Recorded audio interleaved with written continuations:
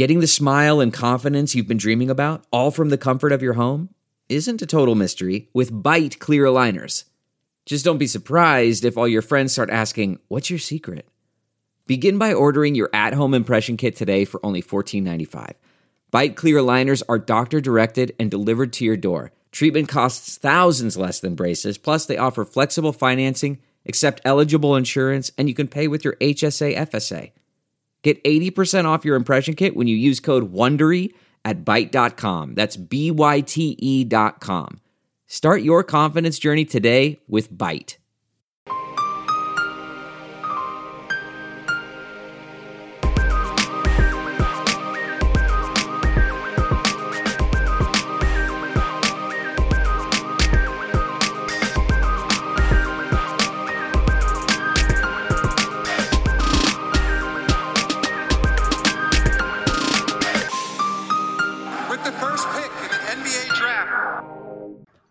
Hello and welcome back to the Prep to Pro NBA Draft Podcast. My name is Ben Pfeiffer, and as always, I'm joined by my co-host Max Carlin. Max, how's it going this morning? I'm doing all right, Ben. How are you? I am doing well, and we are joined, as usual, by PD Webb to chat today. So, PD, how's it going? It is going very good on this very busy week. The wait is finally over. A triple header of fun is upon us this week. Football's in full effect, with many teams strutting their stuff, and the MLB playoffs are in full swing. You might not be at a game this year, but you can still be in on the action at BetOnline. BetOnline is going the extra mile to make sure you can get in on everything imaginable this season. From game spreads and totals to team, player, and coaching props, BetOnline gives you more options to wager than any place online.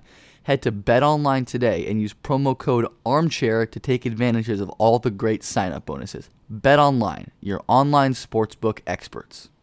It is a very busy week. Excited to take a little break this week to chat about what we're going to talk about today. So today we have a variety of topics with PD. We're going to talk about his now famed heuristic. You should go read all of the pieces he's done on that relating to guards in this 2020 draft. They're fantastic. And then we're going to spend some much needed time on 2021, given that the college basketball season is now rapidly approaching. Cade practiced yesterday. Cade practiced yesterday. He made a really good pass. We're just desperate for anything that's not 2020 draft at this point. I understand. But yes, much needed 2021 talk today after, even though, with college basketball and the draft being so close together, we're going to do a little of both. So let's just get into our episode today. Sure. So, PD, I guess, do you want to get into the basics of what the heuristic is and what you're attempting to give people an outline for evaluating with the heuristic? So I don't really like evaluating guards for the most part. I don't find it to be particularly like a stimulating scouting process when doing long form research. And I recognize that a lot of people who are NBA fans or partial draft heads don't necessarily have the time to watch 30 games of somebody. And so for the heuristic, it was a way of trying to institutionalize how I grade guards pretty quickly, using both their highlight tape and then a small amount of stats and then some additional context with games.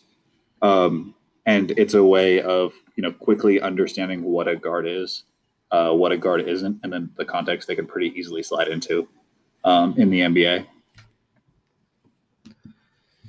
Yeah, so I think that the concept of highlight scouting is very interesting because it's obviously not something that should comprise all of your scouting work, but there's value to be drawn from looking at high points and seeing what those are for prospects, because it can be very revealing if the high points kind of don't meet the qualifications that you lay out as important to reach.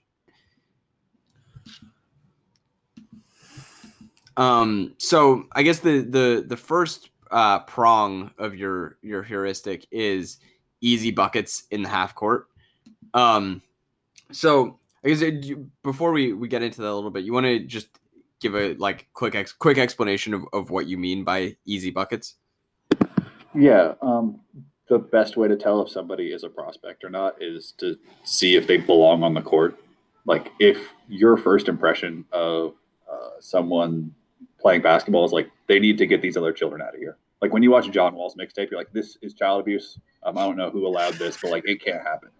So easy buckets are the ones that's like, it is whatever the level of competition is, it should look easy. It should be, one move and go. If it requires 4, 5, 6, 7 moves to get by anybody at the level they're currently at, you should be concerned. And every reaction the defense has, there should be a counter. So just the effort level required to get very good looks is the first thing that should jump out about a guard.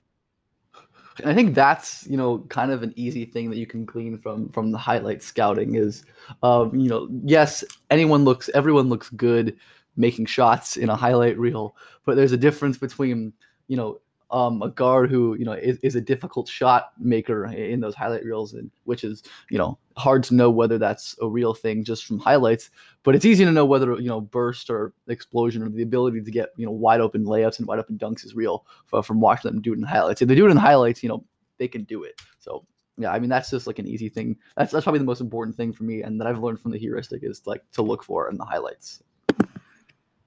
Have you found that there are any notable examples of guys who were able to get good looks very easily who washed out badly in the league? Yeah, I mean, you'll find guys who can get really easy looks, but it's often because the type of guy that gives them trouble or the type of coverage that gives them trouble isn't present at their current competition level. Obviously, if you're playing at a small public school in Hawaii, that's a different competition level than if you're playing Damien Classic in LA. That's just a different translation. Often you'll find guys who straight up can't shoot. So your Drake Balls, Briscoes, guys who can get whatever they want to at a level, but it's because the defense isn't capable of coordinating to the point to force them to take shots they don't want to take. So there's holes in this, but that kind of goes to the some of the later points that this is still a box that has to be checked and has to be checked as quickly as possible. To cover for that hole, though, when you're doing highlight scouting, do you look at multiple competition levels, multiple contexts? Yeah, I mean, competition level jumps out pretty quickly. You generally look at centers. Yeah, it's just is this a college center right now? Yes, no, and that's kind of the easiest way to tell. The other one is the organization level. Is it beats one guy, or is there multiple people on the outside? So I think that you don't necessarily need to have a calculation for the competition, but just understanding what is or is not present and factoring that into your small sample analysis. Yeah. I started watching a Jalen Johnson game the other day. I think there's one Nicollet high school game on YouTube, and I started watching it, and everyone is 5'9" except for Jalen Johnson. Right. And just there's not a lot to be taken from this, unless he's shooting, and then everything's to be taken. Yeah, no, that's true. So I guess this year, who would you say are the standouts in getting easy buckets and satisfying this element of the heuristic? I mean, Kyra is somebody that jumps out to me. They aren't all there. Sometimes they're in semi-transition, but just when he gets easy buckets, they are incredibly easy. And it is in a way that is very translatable.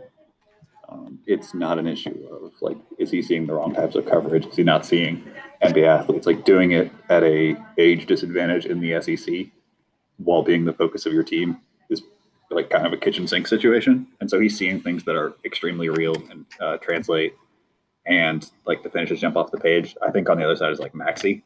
Maxey doesn't have a lot that's easy.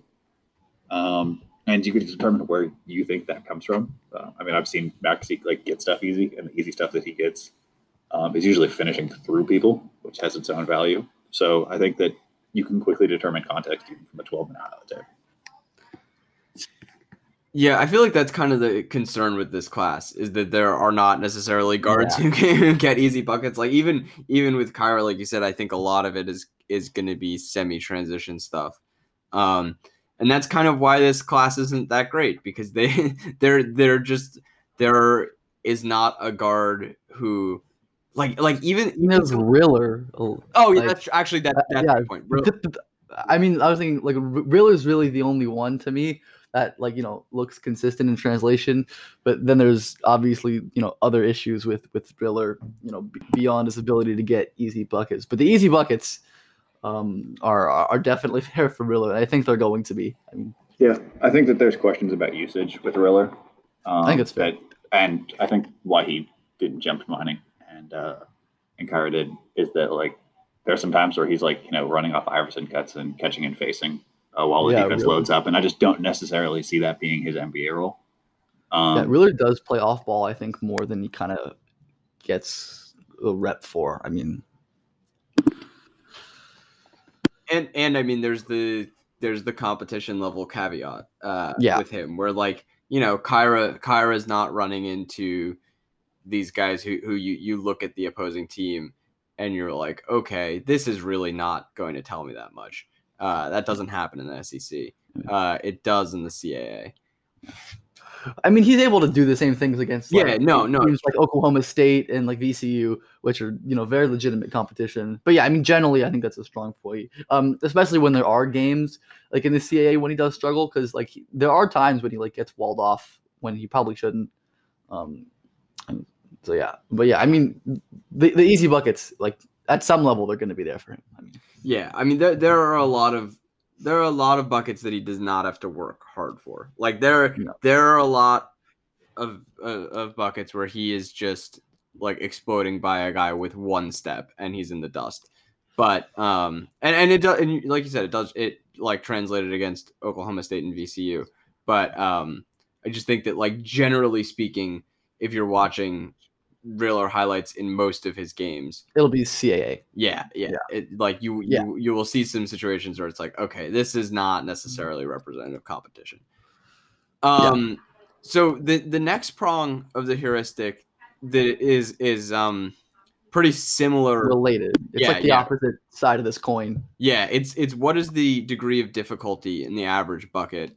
And this one I think is very interesting to me because I feel like the most highly regarded highlight tapes are like, they're going to be Smalls dunking on people. But after that, it's probably hitting like ridiculous step backs and doing Kobe stuff. And in reality, like those are not high percentage shots. And if like it's really, really good to be a tough shot maker. That's like a skill set that's worth a ton.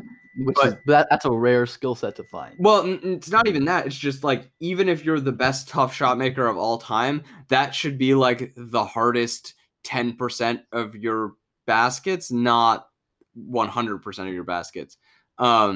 So I PD, do you think that this is the area where people kind of fail most when generally doing highlight scouting, that they get tantalized by these things that look impressive, but actually, like, if this is what you're relying on to score, it's not good? Yeah, I think that they don't factor the translation area as much. So there's two problems here. The first one is if you're taking a volume of tough shots, like that's not something that translates to a higher level. You have to assume that the amount of difficult shots you're going to take in the league goes up as defenders and defenses get better. And the other one is that you have to ask how this very good prospect is getting pushed to take tough shots by an NCAA defense. And that's the one that I think people get hung up on most. It's like, yeah, he made a great two pivot fadeaway over two defenders. The problem is that like it happened versus like William and Mary. How is that happening? What is that going to look like if that's the Los Angeles Clippers? And you, in that idea, reach this problem of process, and that's what a lot of bad shot or tough shot making, two sides of the same coin, is it's a reflection of generally difficult process, and you want to have the simplest process possible for an outstanding prospect. Yeah, I feel like it's even more apparent with like high school mixtapes, because I think a lot of these guys that have a lot of buzz, in the mainstream, or even like, I mean, increasingly like on Instagram and stuff like that, not, in scouting circles.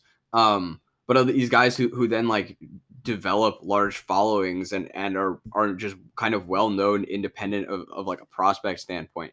That's the problem with a lot of them, is that this stuff looks really impressive, but when your entire highlight tape is like contested jumpers, like impressive step backs, but yeah, like that's all you can get, or step back long twos. That's a really big problem. Like, it's cool that you can kind of make them, but one, you're gonna like they won't be there as much at the next level, and two, you're not gonna make them at a high enough rate. So I guess I feel like this year there are a lot of relevant examples of guards where their average degree of difficulty is really high, like Cole Anthony. Yeah, Cole is like, I think, the main one who comes to mind. Are there any guys that you'd say stand out in a positive regard this year, PD, with they can just get themselves good looks over and over and over? Cassius and Flynn are the two guys that like don't take as much difficult shots as they could. That's probably the best way to phrase it. They still take tough shots, but there's a lesser volume of it than what you would think for an undersized guards who don't necessarily have a ton of explosion. Yeah, honestly, like Flynn, since he doesn't get to the rim that often for like what wind up being pretty good looks, and because he really, really likes to lean on his floater, I honestly like his degree of difficulty is kind of high. Now, he is willing to just sort of launch from three from anywhere. And Cassius like has the quick pop ability and gets up a ton of threes. Now, like the problem with Cassius is he never gets to the rim, and when he does get there, they're not even good looks for him because he's so incapable of finishing. But yeah, I mean, even those guys, like, I think the average degree of difficulty is kind of worryingly high. Yeah. And I mean, you always have guys, like Ant, who will occasionally flash the very low degree of difficulty shots, but too often are stuck taking difficult, shots that look impressive. The Michigan State stuff is Michigan State second half looks impressive, but it would be a lot, it would be a lot even more impressive if those were open layups and dunks rather than 35 footers with defenders in their face, because it's a lot less sustainable and a lot less efficient in the long term. It would also be great if the first half tape wasn't what the first half tape was. That's true. Like the problem with bad process is that like it replicates itself.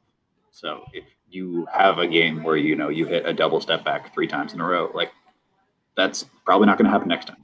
That's probably not going to happen the next game you do it. And I think somebody that really stuck out for me with this was Nico Mannion, who just like couldn't, like his average, he didn't take a ton of like absolutely ludicrous shots in terms of difficulty, but his average shot just wasn't simple enough for me for somebody who was theorized to be a shot creator. I just never felt like he got like even like a shot that was 10% easier than it had to be. Yeah, I think in all elements of the heuristic, as we'll see, Nico doesn't look great. But I there's something I want to bring up when it comes to that a bit later. But one guy I do want to talk about now, while we're still focused on the first two aspects of the heuristic, is LaMelo Ball, because we'll see in the following 3 prongs he's going to look great. But the first 2, I think that this is like the major concern with LaMelo, that these are kind of the like, can you be trusted to self-create prongs of the process. And I mean, I don't know how you guys feel about it. I think you're maybe a little bit higher on LaMelo than I am, but I would not feel good about him satisfying either of these. Like, I think his average degree of difficulty is pretty damn high. And I think he has to work really hard to get his looks. Like, this is the guy everyone's seen that like 12 crossovers on the NBL big failing to break him down play. Like, LaMelo has to work hard for his advantages, and that's kind of concerning.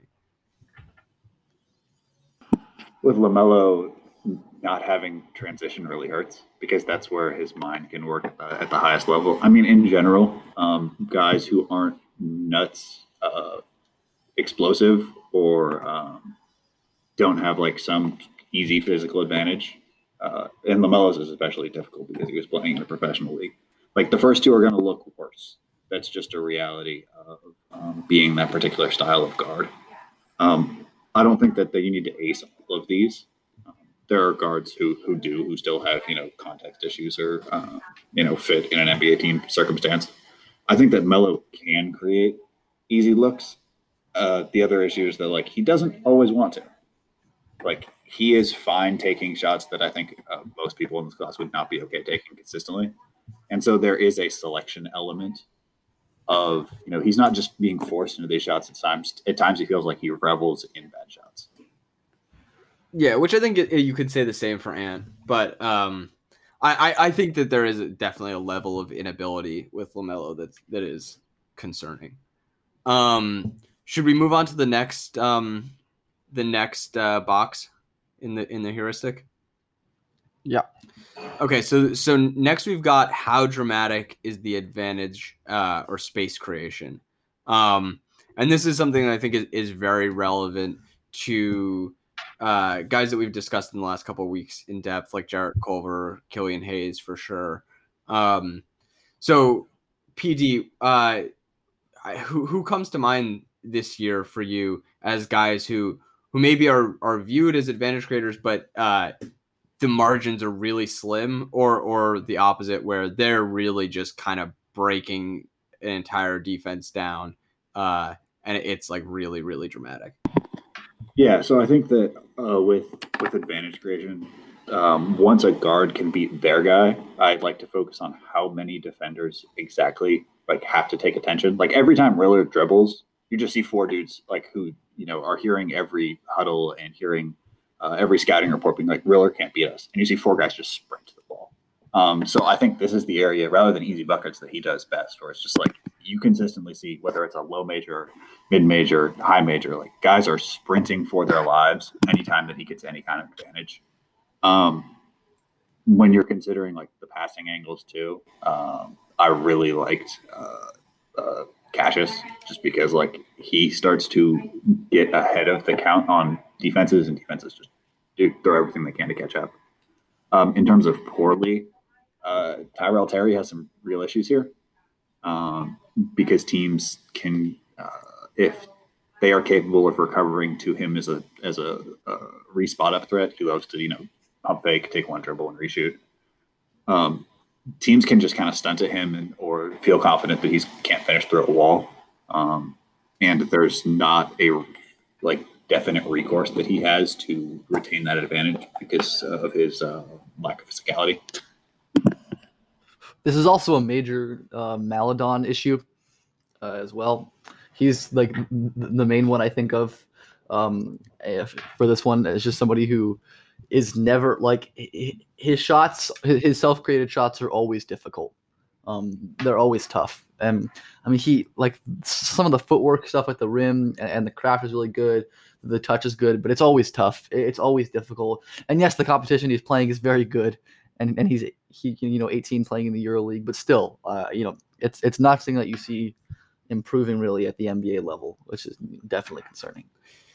Yeah, I feel like a lot of these things are about margins, and these guys who play with very slim margins at lower levels, once they move up a level, the margins are going to get even slimmer. And if you're starting at a slim point, eventually you're going to run out of margin. And yeah, I think Maladon is a guy who plays with really slim margins. That he's gonna get you to go over a screen, and then he's gonna get you on his hip, and he's gonna work with that, and he'll use his touch. But I think this shows up especially with the passing with him, that he has an unwillingness to use live dribble passing that he has. But he'll discontinue his dribble, and then he wants to pivot around, and those passing windows are kind of there in the French league and in EuroLeague, but they're gonna close in the NBA. The speed and length and recovery ability of NBA athletes is insane. And so when you're already playing a very marginal game, it's just gonna get so much tougher at a higher level. One guy who I think is gonna kill this how dramatic is the advantage space creation in college is Cade.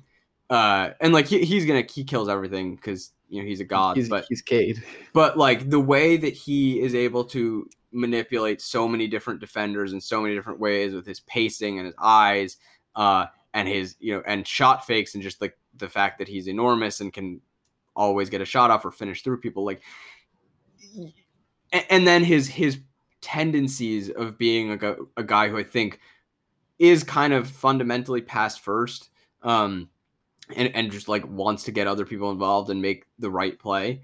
I think that he's just gonna like totally kind of wreak havoc on every defense, and they're gonna be terrified of him, and he's just gonna be I think he's gonna have a pretty ridiculous passing season, and hopefully he becomes more selfish at some point. But I think he's really gonna. I mean, he has shown that willingness to to dominate those first couple points of the heuristic. I mean, the Phenom game always sticks out.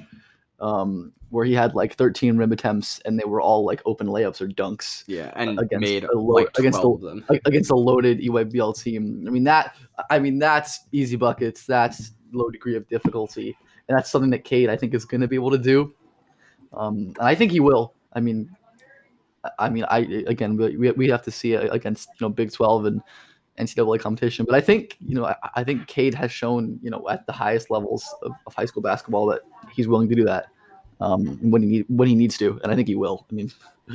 I mean, when evaluating guard prospects, the ability to make defenses think while rotating is so important. If defenses can flow, and this is sort of the point against Cole that I wound up, is that defenses could just flow at his secondary read, and he wouldn't freeze that defender. They could just, rotate and understand, like, well, he's either going to do this or that.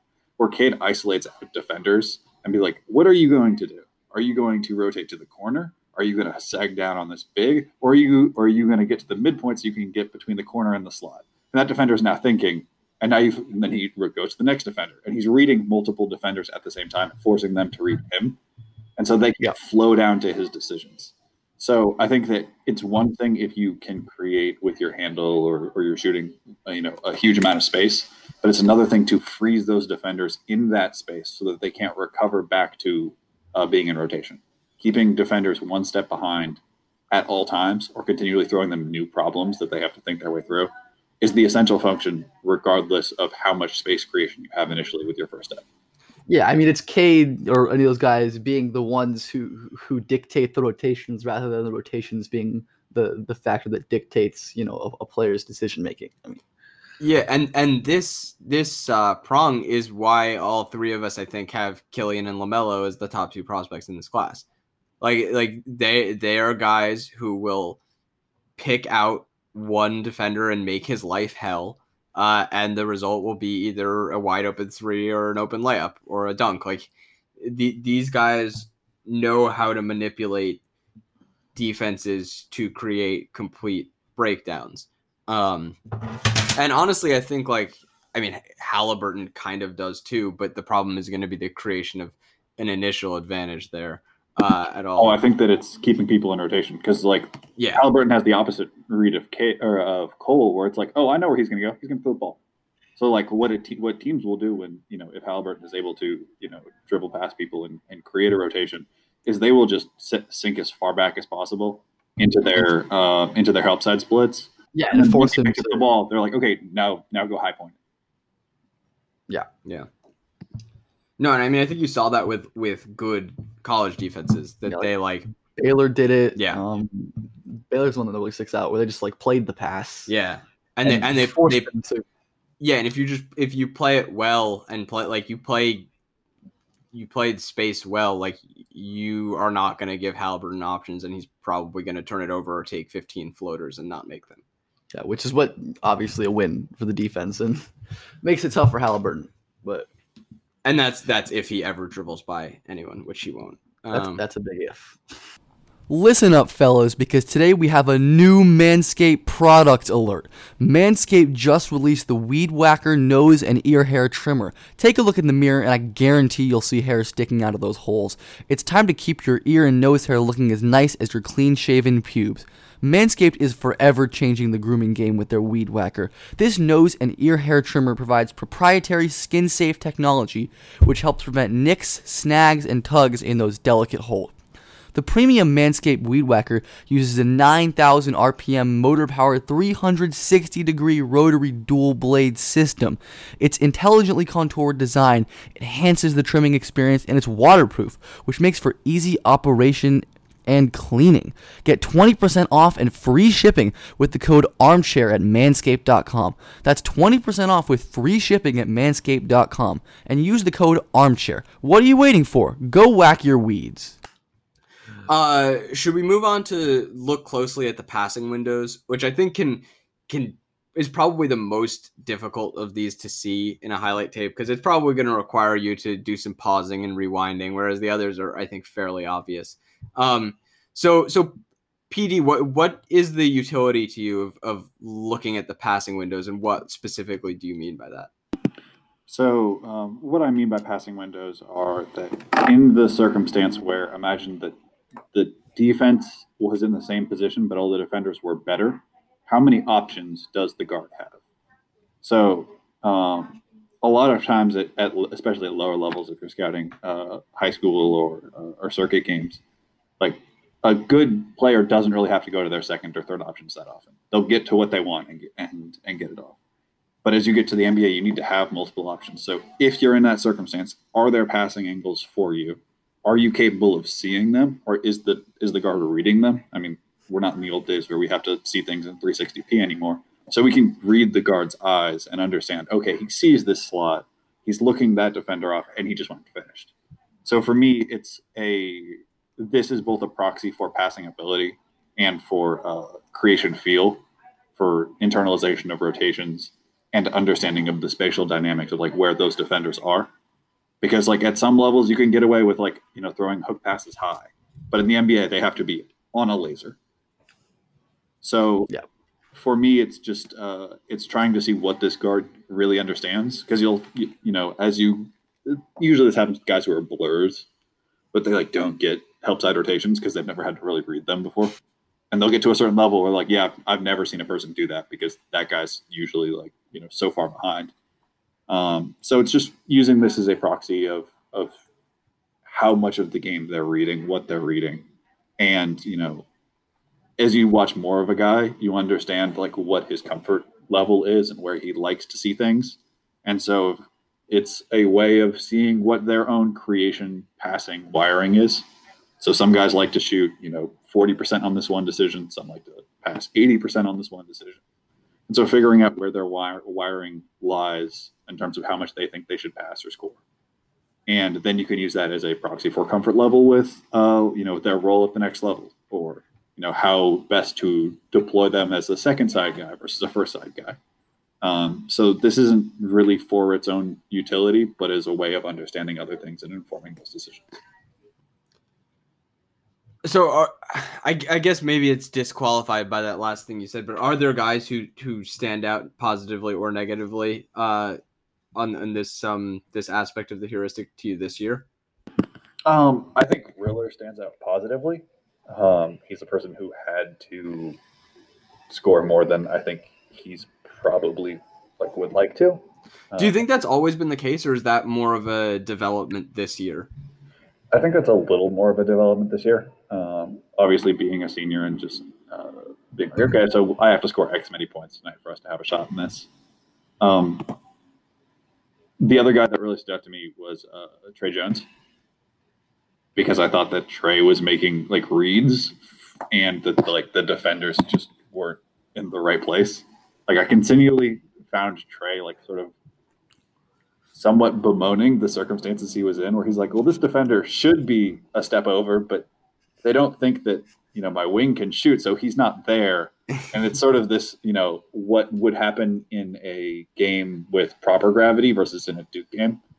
And so over and over, I was like, oh, I see what he's trying to do, but that's not a reality. So now he has to sort of make an on-the-fly decision for what he thinks should happen in this circumstance. I think that's an element of Tre Jones that, we use the context argument selectively for the guys that we like, and we don't use it for the guys that we don't. It's just sort of the nature of being a person.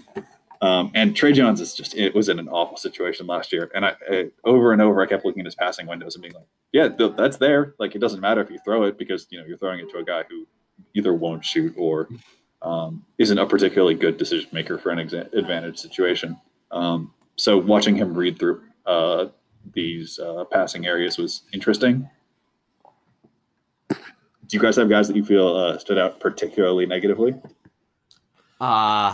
Negatively.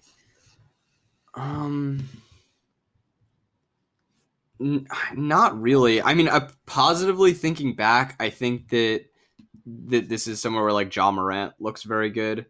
And I think in a similar vein to Trey, that like, you know, sometimes there were things that I think like he clearly saw should have been there, but weren't necessarily given the surrounding talent. And you know, I think I think that his sort of thought process speaks to the level of passer that he is. I don't know. I mean, do you have any guys that are notably negative in this department to you, PD?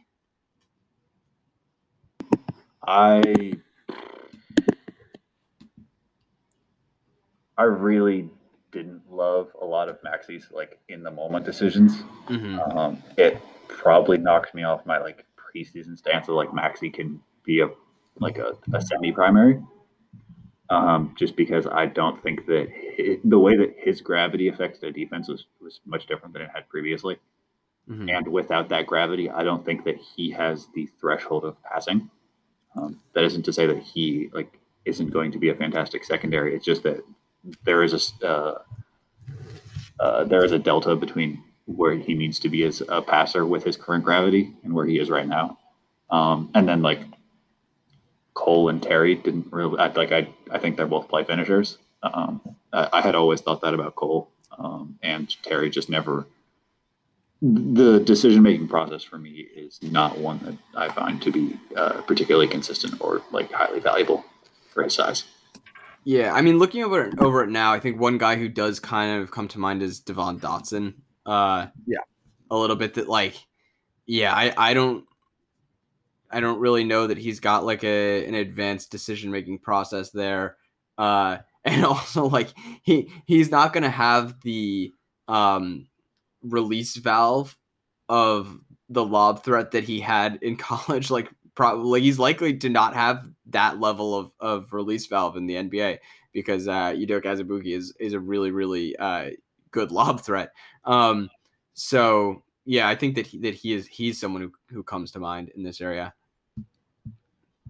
So this is one that I go back to a lot with Markelle, because like Markelle was a really interesting passer, and I think that like I thought that he thought the game at a really high level when he was at Washington, and I really like it when my guards throw ambitious turnovers through passing windows, both because it's like it's a sounding out of a logic statement of like, okay, so what exactly can I get here? So like I thought that Markelle had the right type of turnovers, especially live ball turnovers out of pick and roll. But I think that if I went back and watched it again, I would probably be a little bit lower and confuse that ambition for understanding. Just based on what we've seen with his NBA tape at this point, and also that the Washington situation really wasn't good, and it probably got hyped. There was probably a level of buff from the contact that is a small factor, a smaller factor than we would like to admit. And so the final arm of the heuristic, I think, is probably the easiest to see. It's just show me the special. I think that's pretty evident. You know, it's the sort of plays that make you say, wow, that you have to watch 3 or 4 or 5 times, not to understand what's going on, but just because they're incredible. I do you think that this year is that kind of, I mean, who are the real stars of that team? I feel like it's the obvious guys. It's going to be the guys at the top. So LaMelo, Killian. I think there will definitely be some Riller in there. Are there any other guys maybe who fly under the radar more that you think fit that? Or I mean, do you disagree with any of the guys that I named? No, I think that the guys that you named are definitely good choices. I think there's another element of Show Me the Special that I may not have emphasized enough, is that it's a relative decision. So like special is like what can this guy do that you if you were in a draft room and you had to say like we need an off the dribble guy, like this guy is off the dribble special relative to his peers. So I think that in another way of phrasing this is like what is it that this guy can do that nobody else can? And for me, like addition to the guys that you named, like Tyrell Terry deciding to shoot through like the smallest windows imaginable is something that I'm like, okay, I really enjoy that for what's likely going to be a guy who needs to shoot through really tiny windows. And I'm not certain if that's something that other people can do while with his usage profile. I think Cole's shooting versatility is truly special. And that's like the one thing I've never even a little bit doubted about Cole is that he's going to be an electric shooter bull in pretty consistent versatility. I don't know if you can run him off like a ton of actions just because of the way that he gathers is a little delayed, but like he's certainly going to be able to shoot off the dribble and he's going to be able to catch and shoot from very deep. Riller's creation is nuts and is a thing that in recruiting there's this idea that you put your first play first and you can tell how good somebody is in a recruiting tape that you send to a coach based on how good the second play is. Like everybody, who's a Division I guy has like one nuts thing that they've done, whether it's going for a putback or a game winner. But then if the second one is like they make a layup in transition, you're like, oh, he's not a guy. Where Riller has like his creation highlights, he's like, no, there's like 10 of every type of creation you could possibly have. Like all of that is so real and it's so different than pretty much everybody else in this class that it really stands out. And then like Cassius is an all-time shooter. If Izzo let him like go full Trae Young, we would probably get the exact extent of how much. But like looking at his numbers and looking at the tape, there's just no way that you walk away and be like, oh, this guy isn't going to be a top 10 shooter. He's probably on low volume in the NBA at some point during his career. I think that he could struggle to get his shot off to some degree just because of his size. But yeah, I mean, he like watching Cassius in college for sure.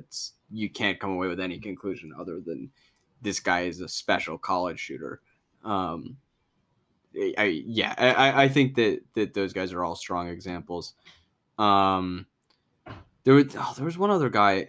Oh, I mean, like even someone like Rokas Jokubaitis has like a weird level of extension finishes for like a small, like not wildly explosive guard.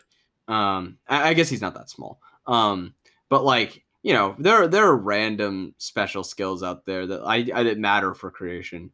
That you can kind of show up in this area. So it's not necessarily doing Ja Morant posters like that.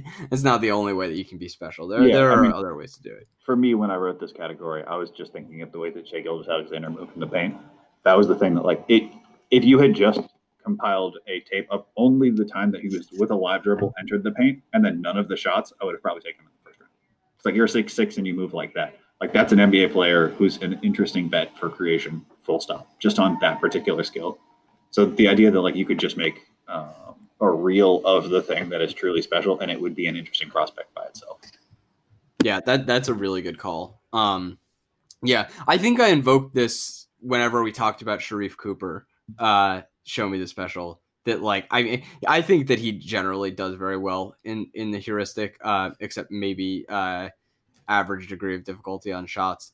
But yeah, like I think the special is very evident for a guy with like, who can blow by guys whenever he wants. I mean, you could just show how like so many different aspects of Sharif's game and it would look special. Like you could just show his body control at the rim. You could just show his finishing. You could just show his handling. Like there are so many different things that you could just show and someone would be like, oh my God, this guy is kind of a prodigy. 2021 has a lot of guards that like are going to be interesting cases for this because there's a lot of like really unique special, but there may not be all of the connecting pieces. Like Curbelo is going to absolutely murder this. Yeah. And like there's like the hand quickness, there's the weird passes, there's the hang time while he's clearly thinking. Like there's so many little things that he's special at, but there's going to be, some larger concerns on just basic stuff that, in the same way that Sharif has basic stuff questions. So I'm excited to see how this transfers to 2021 and what changes I might have to make to downplay just show me the special aspect. Yeah. I mean, and that's why you've got to take the whole thing as a whole, because I think there are guys who break down in certain areas, even if they do have the special. However, like you said, there's definitely some concern that there are guys out there, especially next year, who can kind of satisfy all of these, but kind of by breaking this down, you're missing the bigger picture things that matter. Do we have anything else that we want to say on the heuristic before we move into our segment on 2021? I have a small note. Yeah, go for it. And it's on guys like Nico Mannion. So I think that this exercise hurts Nico Mannion or guys that fit the profile of Nico Mannion as lottery guys or guys in the first 20 picks, but it helps them as NBA players because they're more likely to get selected in a context dependent role where they're more likely to succeed. So this defeats the idea of Nico should have secondary value, but it really helps of what Nico Mannion is really good at? Relocation threes. So if you have a system that has relocation threes and you pick him at 25, 26, 27, you're going to get great value because he does the exact thing that you want him to. So I think that rather than seeing this as a way of hurting guys who don't, create with the ball in their hands or not advantage monsters, it's filtering that noise out and finding the thing that will keep them in the club of 450 best basketball players in the world. Yeah, it's helping parse out what players are and what players aren't to find the context that suits them. And by doing this correctly, you can find out that players, if a player isn't worthy of being taken highly, take him lower and get him in a context where he can be valuable. Yeah, this does remind me actually of the one thing that I mentioned earlier that I wanted to bring up so this really is just a heuristic for evaluating guards as creator prospects. But with as more and more teams have these jumbo wings initiating their offense, I feel like it's not necessarily the prism through which you have to evaluate guards. The expectation that a guy who's 6'2" like Nico Mannion needs to be a big time creator kind of falls flat if that guy gets to play off of Ben Simmons or Jason Tatum or Luka Doncic. Then you're talking about a different skill set, and something like being really good at relocation threes matters a lot more, and not being able to create dramatic advantages matters a lot less. So I do just think that maybe with the way that the NBA is shifting, if every team has a BJ Boston and a Cade Cunningham, it becomes less important maybe to have, someone who's creating advantages like Sharif Cooper, and maybe more important to have someone like Caleb Love, who's a really versatile shooter with a ton of length and size.